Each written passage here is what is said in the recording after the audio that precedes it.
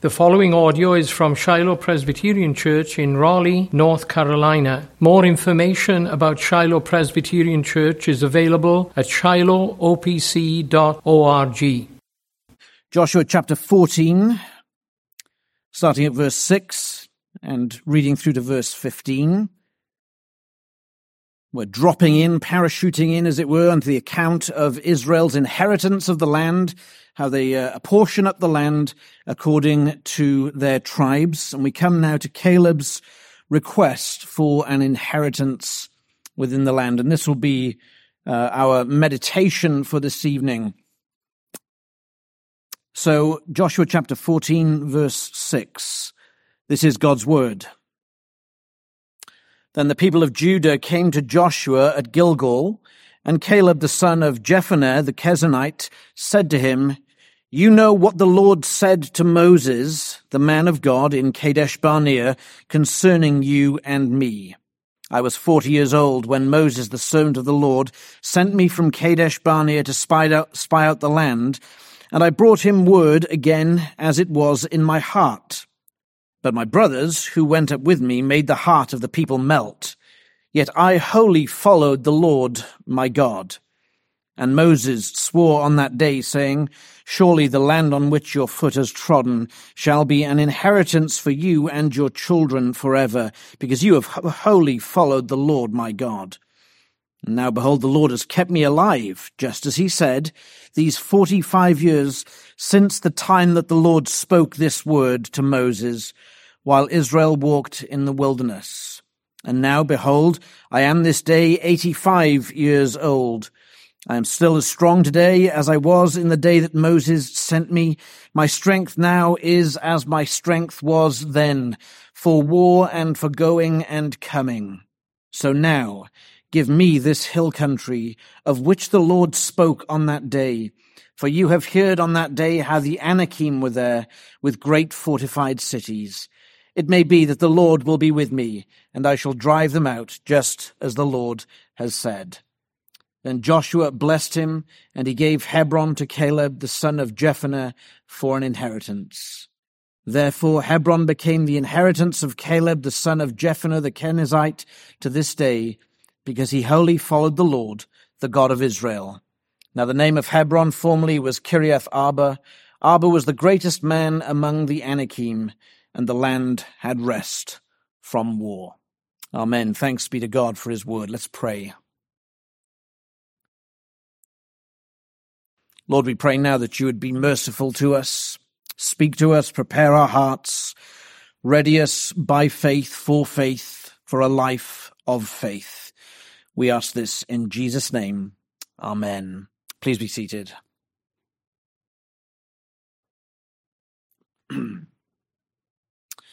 Well, we've come to that point, haven't we, that we've been talking about for just over a year, the last service of us as a joint church before Zion Presbyterian Church is sent out from us.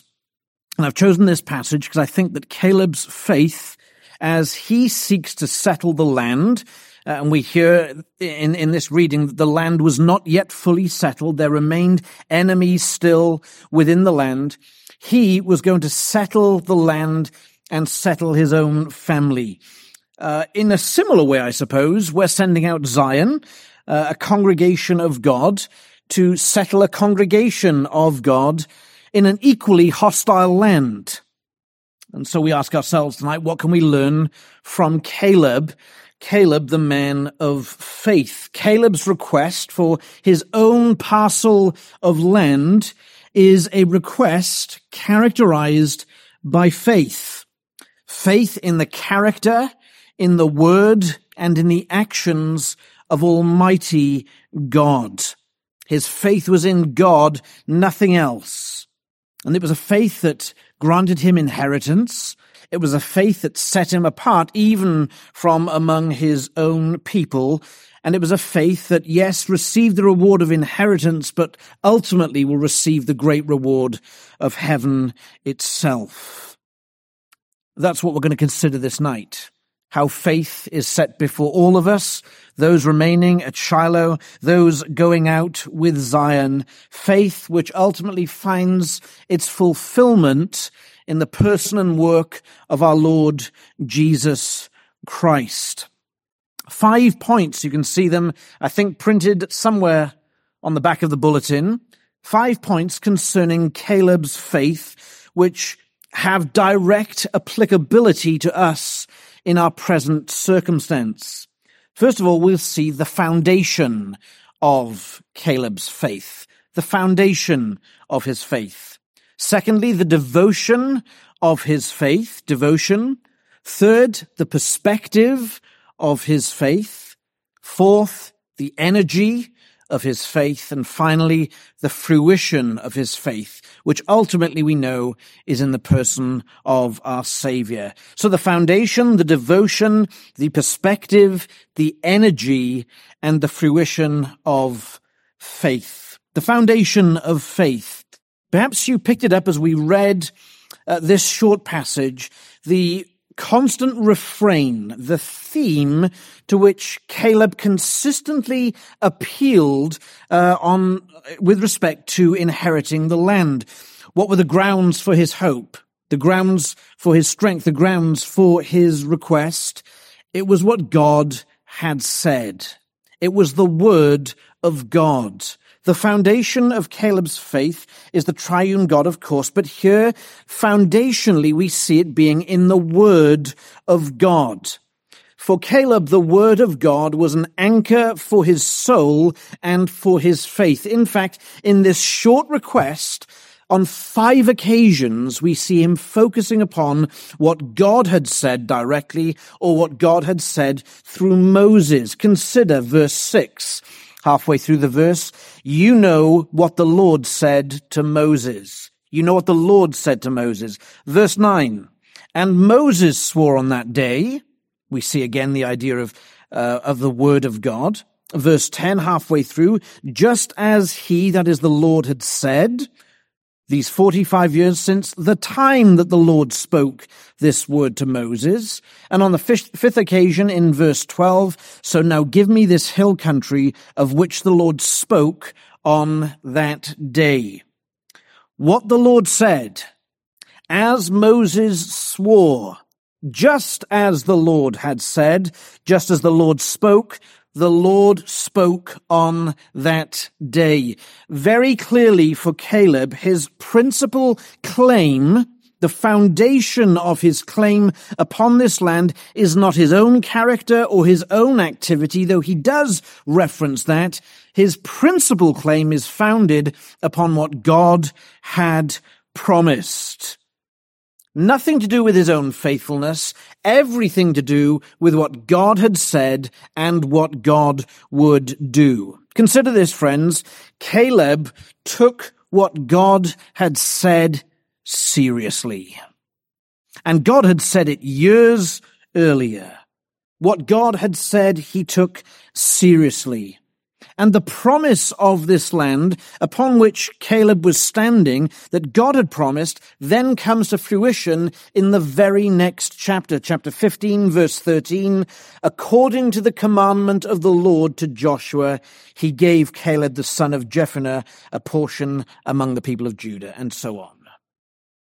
What God said, Caleb believed, God brought it to pass. God's word was Caleb's confidence. Friends, as we approach this plant starting next week, undoubtedly we're filled with both excitement and apprehension. Friends who have been worshiping together for 20 plus years will now be attending different churches. We won't see each other quite as frequently as we have done these last years. The question is, will the Lord continue to bless Shiloh as he has?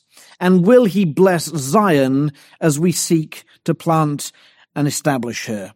The answer to those questions is found in our attitude, the same as it must be as was for Caleb, is in the word of God. What is God's assurance to us? Did we not even just hear last week that the Lord loves the gates of Zion? And not just Zion Presbyterian Church in Southern Wake County, but every Zion, every place where he dwells in the midst of his people. Does not the Lord's word tell us the Lord loves the gates of Zion? Has God not said, how lovely is your dwelling place, O Lord of hosts? That's here in the people of God. Has not God said, no good thing will I withhold from those who walk uprightly? Has not Christ said, I will build my church, and the gates of hell will not prevail against it? We face a future uncertain in some respects, but very certain in other respects. Very certain as we consider God's promise to us here at Shiloh and his promise to those of you who will form Zion. The question is, who will you choose to believe? Whose word will you choose to believe? What will you choose to believe? You see what's being required of you here, friends? Faith. Faith in God. Faith in God's promise. But we might think, well, sometimes my faith is strong, other times it's very weak. Leon Morris, the commentator, says, it is not so much great faith in God that is required as faith in a great God. Not so much a great faith in God that is required, but faith in a great God. Dale Ralph Davis, whose commentary on Joshua I'm relying heavily on tonight, says this, I must not trust how spiritual I feel, but what has gone forth from God's mouth. Our faith in God's word, our faith in God's promises is faith in God itself. So friends, first of all, we're called to a faith like Caleb, a faith in the sovereign God, a faith in his word and his promise. And that kind of faith produces a devotion unto the Lord, our second consideration tonight, the devotion of faith. By this we mean a faith which leads to action. Real faith, sincere faith leads to action, and that faith is sometimes, or that action is sometimes costly. Devotion to the Lord is frequently not easy, but always ultimately rewarding. I'm thinking here of verse 7 and verse 8. Caleb says, I was 40 years old when Moses, the servant of the Lord, sent me from Kadesh Barnea to spy out the land, and I brought him word again, as it was in my heart. But my brothers who went up with me made the heart of the people melt, yet I wholly followed the Lord my God. Caleb and Joshua are sent out to spy the land with the other 10 spies, and their trust in God's promise and God's word that God would indeed give them the land separated them from the majority of their brethren. 10 came back with a faithless report of giants in the land. 2 came back saying, let's get in there as quickly as we can. The land is ours. Why? They both saw the giants in the land before them. They both saw the challenges. 10 of them saw the challenges through the lens of faithlessness. 2 of them, Joshua and Caleb, saw the challenge through the lens of faith. They believed what God had said, and God had said, I will give you this land. I will give you this land. And they chose to believe God rather than be swayed by the circumstances in the land. They chose to believe the word of God rather than what they saw with their eyes in the land. And now, 45 years later, verse 10 tells us that Caleb is now 85, 45 years after that original event. These matters are still imprinted on Caleb's mind. His heart is very much influenced by the workings of grace, even when that puts him at odds with the majority. His heart trusted the promise of God with respect to the land in spite of the obvious military challenges in taking the land, and in spite of the isolation of his brethren. 10 said no. 2 said yes. Notice what he says. I wholly followed the Lord my God. I don't think we're meant to read that so much about Caleb wholly following the Lord. It's true, no doubt. But what he's saying is, I simply believed what the Lord had said. I believed on the Lord. I believed his promise. I believed his word. His word was good enough for me. Caleb's faith was exercised independent of the apparent consequences of being a man of faith. Consider this, friends, by way of application. The first is this: faithlessness produces fear. Faithlessness produces fear in God's people. When leaders, or when the people, turn their back upon God and what he has promised, it produces fear and confusion. But secondly, faith, true sincere faith, produces boldness. You see, Caleb took a stand, and he took that stand righteously. He went against the grain. He stood with Joshua alone. Zion, you're going to go out into a world in a similar fashion. You're going to seek to establish a witness for Christ. You'll be swimming against the tide of society, of governments. You'll be despised by many. At times you will probably feel your size, or perhaps your lack of size. You will face opposition from without. You'll face opposition from within. But that opposition from without or from within, or the lack of your size, is no measure of God's faithfulness. It just simply isn't. You must remove such thoughts from your mind. Has not God often worked through a single person? Think of our Lord, most remarkably so. You see, the devotion of faith leads to an action of faith, even when that faith is costly. But what will help you next week, next month, next year, 5 years, 10 years' time, whether it be you of Zion or us of Shiloh, what will help us through this task of walking by faith? It's having the correct perspective of faith. Our third consideration in verse 10, the perspective of faith. Now, Caleb's perspective is threefold. We could say it like this: what God has done, what God is doing, and what God will do.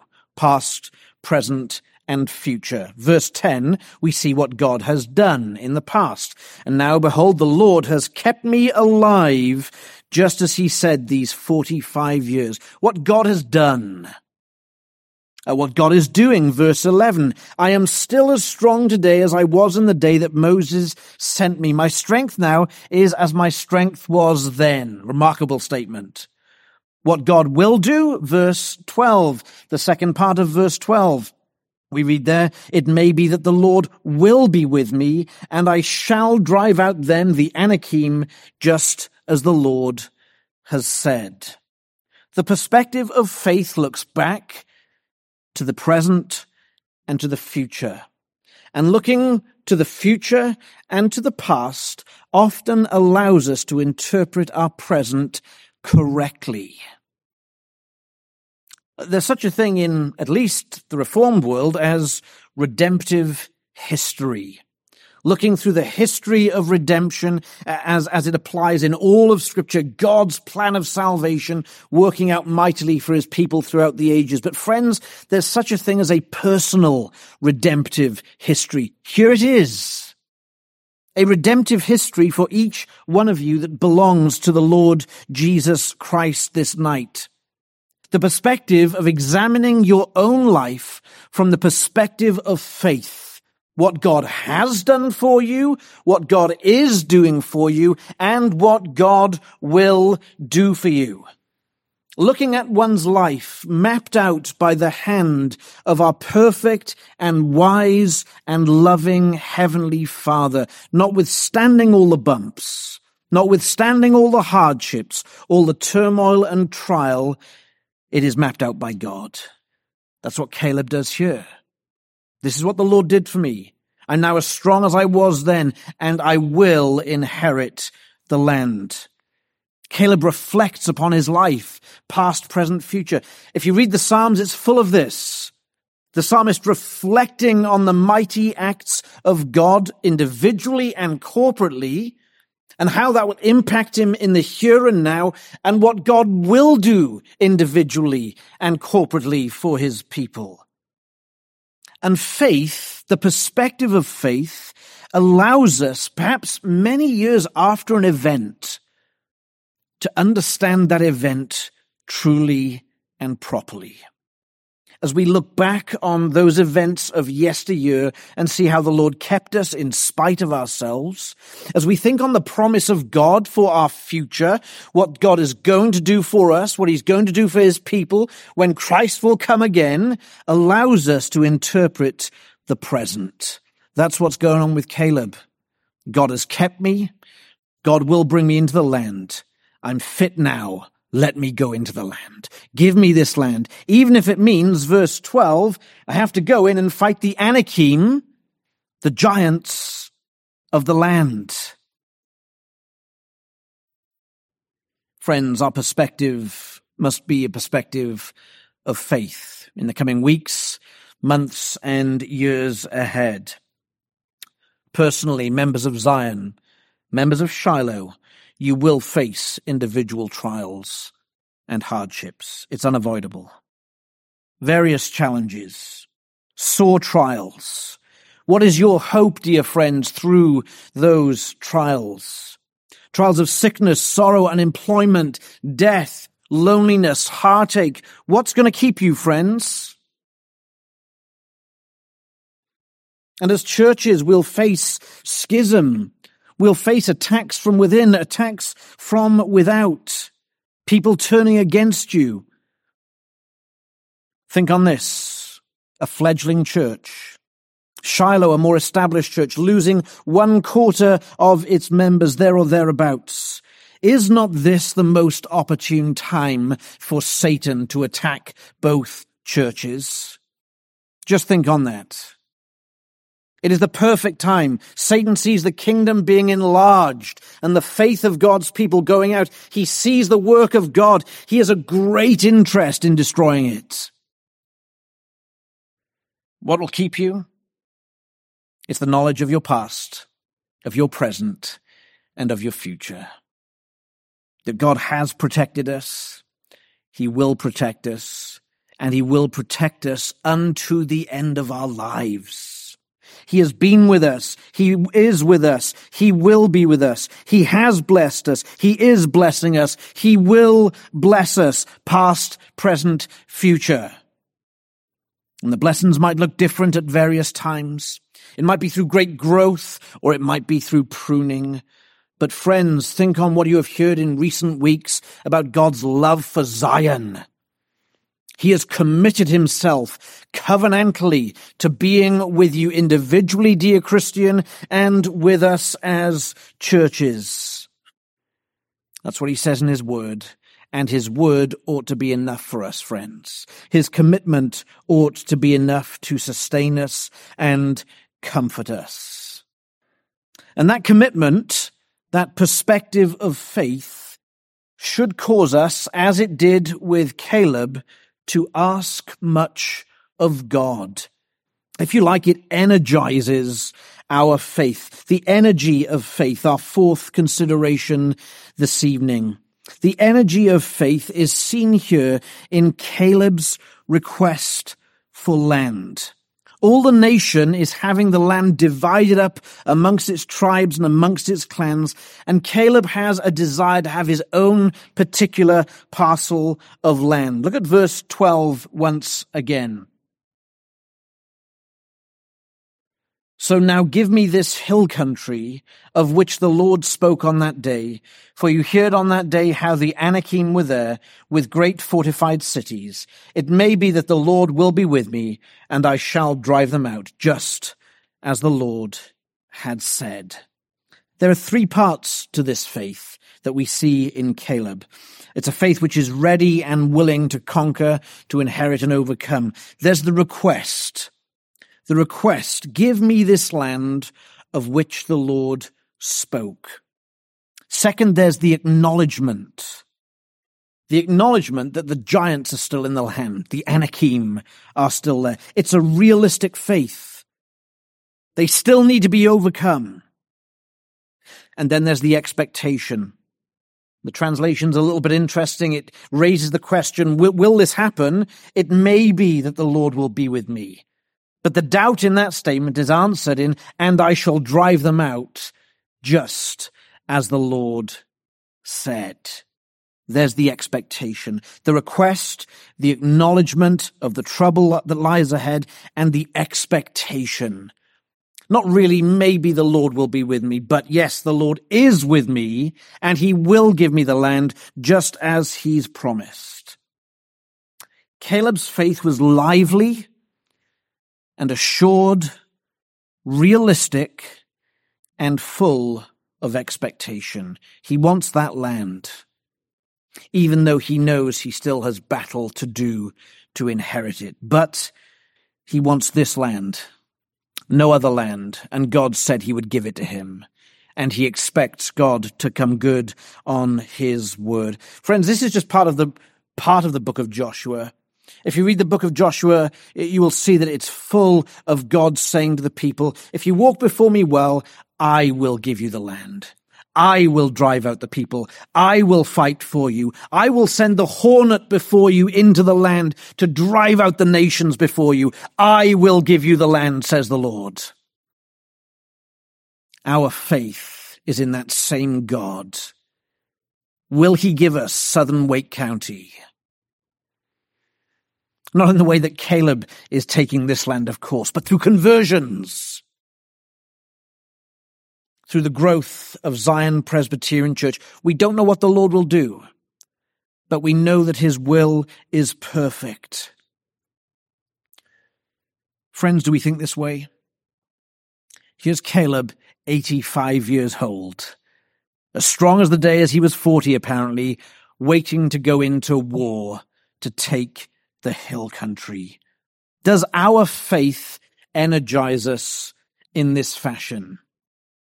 Is there an engine within each one of us which says that we should ask great things of God and do great things on his behalf?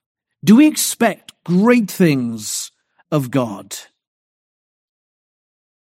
Members of Shiloh, are you nervous?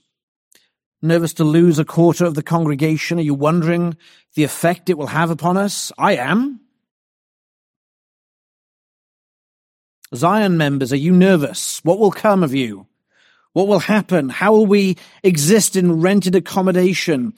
Will the members pull their weight, or will the weight left be upon just a small number? How will Zion fare in the weeks to come? How will you fare in evangelism? Friends, we all need the faith of Caleb here. We all need the faith of Caleb. He simply says, give me the land. I will conquer it because the Lord has said so. Friends, has not the Lord Jesus said this? All authority in heaven and on earth has been given to me.